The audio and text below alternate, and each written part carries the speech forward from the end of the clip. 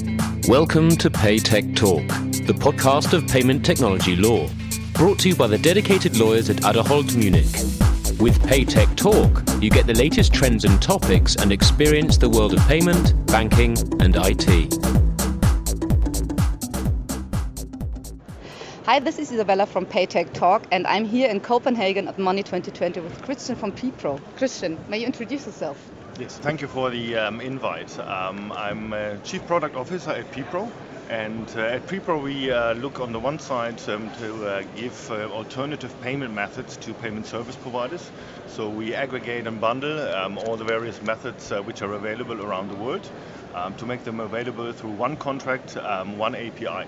The other business field we're working in is on the issuing side. So we issue on the one side a consumer card called ViaBuy, available in various European markets, as well as corporate cards to enable corporates to use cards to better manage payouts as well as expenses.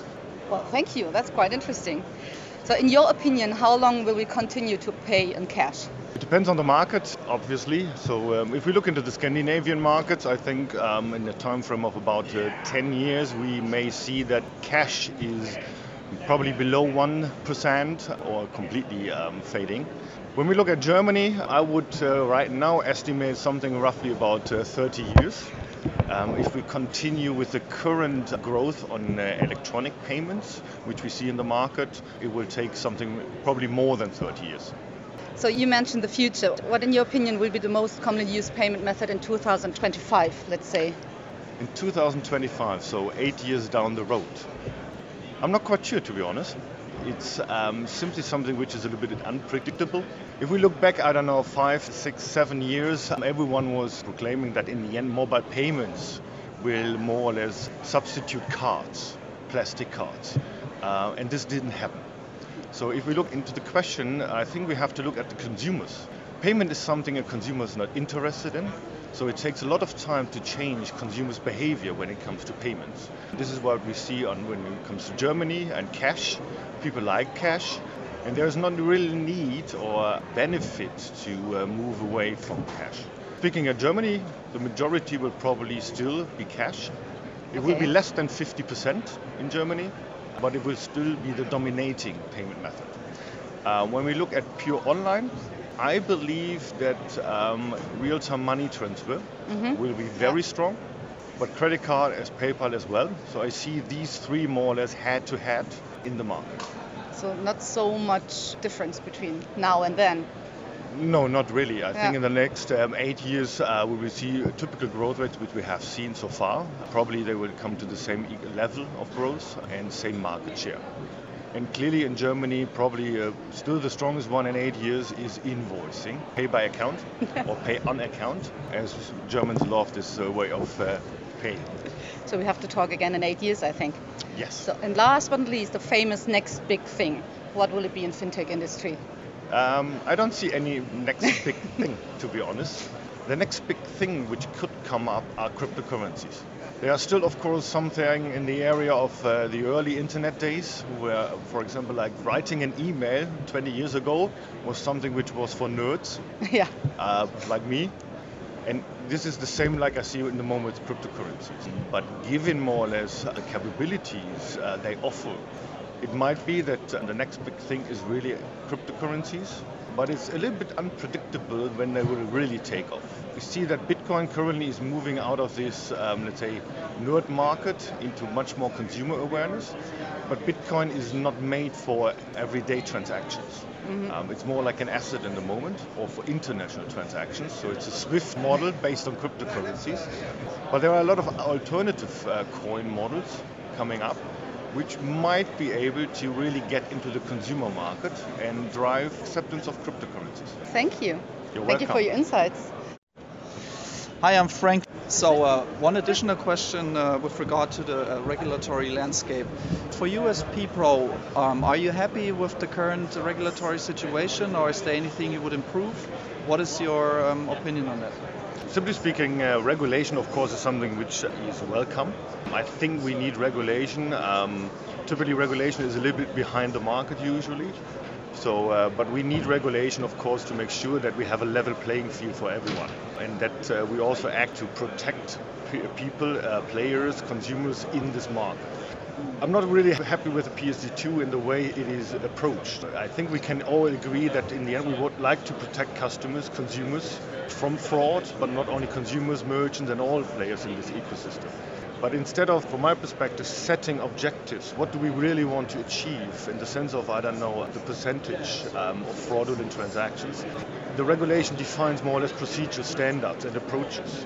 It says it doesn't want to define technical approaches to this, but from my perspective it does partially, because it defines procedural steps. I would have welcomed if it would have been something which is simply set on objectives and leaves more or less the ecosystem to develop solutions to achieve those objectives. And I typically compare this with the car industry.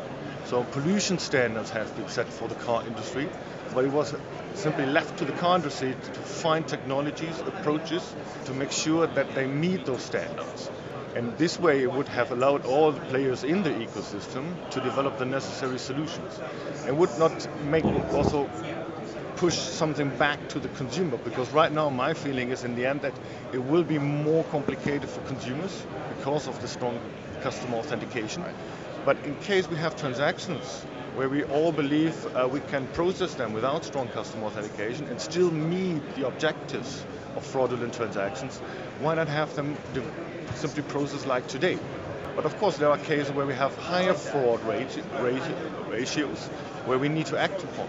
But it's the industry who can develop solutions. And by the way, if I look back 20 years down the road, the industry has developed a lot of security solutions. So we always try to manage and keep fraud ratios down because they all have an economic effect.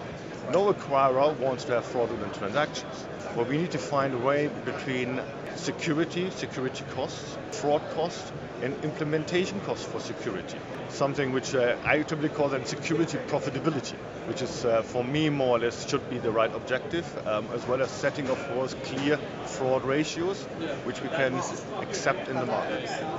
Thank you very much, Christian. You're welcome. I'm sitting here with Philip from PPRO.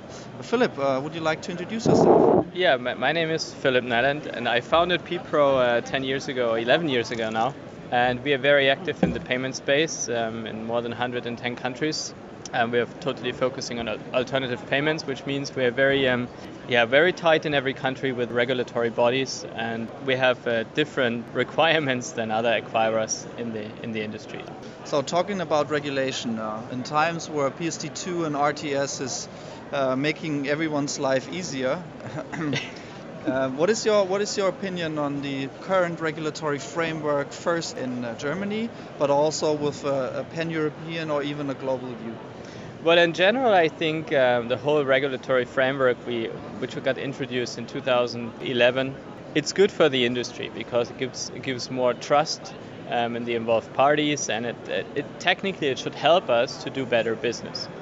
But the trust relationship between the payment operators, the financial institutions, and the banks is not really strong. So no bank trusts a financial institution for whatever reason, and the law did not change that, and the regulatory bodies are not doing anything against it. So banks are very skeptical about financial institutions. They don't treat them as equal, they treat them as something dangerous. That's the main issue. The PSD2 and the RTS coming up, I see some advantages. Especially it's more protective for the existing players in the market. It's more difficult for new players to enter the market. But on the other side, it hopefully will strengthen the trust relationship between the banks and the financial institutions because we get more and more regulated, which makes sense for me. But for a new player, it gets really difficult to enter the market. Especially if it comes to the point access to accounts, I think that the European Commission is not really clear on what they really want to achieve. So that's the main point. It's very driven by the banks on the one side and the financial institutions on the other side, and they're all fighting for getting access to the accounts. The banks want to avoid that, and the financial institutions want to get total freedom.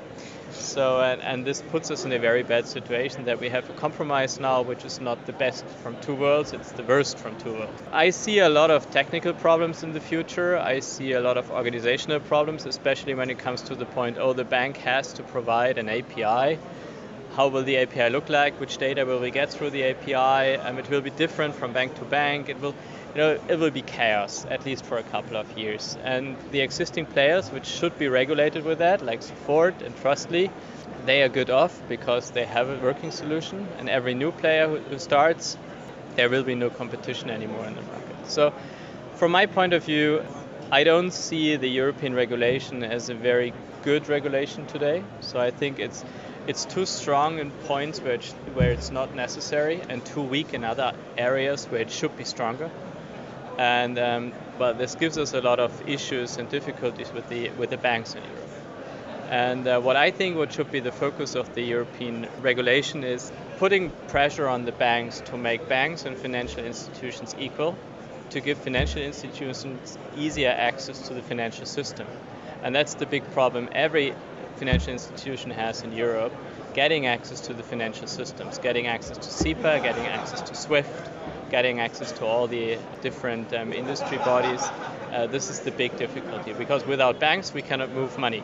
The old industry, like credit card acquiring, it's more easy because money gets received by MasterCard somewhere in the world, and then they forward the money to the acquirer. It's one payout per day or 4 payouts per day to the acquirer, and that's it. Coming from one source, trusted source, MasterCard, to a bank account, it's easy to get a bank account for that. We are receiving millions and millions and millions of consumer funds every day, which involves a certain percentage of fraud, problems with customers, consumer payments. It's all, it's a huge amount of transactions we run through the banks, and most of the banks in Europe, they're not ready for that. Even if you're regulated in the local country, even if I would be regulated in Germany, I have big troubles getting a bank account in Germany. Same in the UK, same in Luxembourg, everywhere. It's a big problem. We've heard that recently that Adyen and Klarna became banks. Do you think that's the reason behind it? Because they already had a working product, they are active on a pan-European or even global level. Do you think that what you've just explained is one of the reasons why they made the move, or what is your opinion? Well, I don't believe that, because for a small bank getting access to other banks, it's the same problem. So getting Nostro accounts for if you're a very small bank and you want to get a Nostro account with Deutsche Bank or BBVA in Spain, it doesn't matter if you're a financial institution or a bank. I think it's only from the processing side they want to get more independent for the access to the financial system.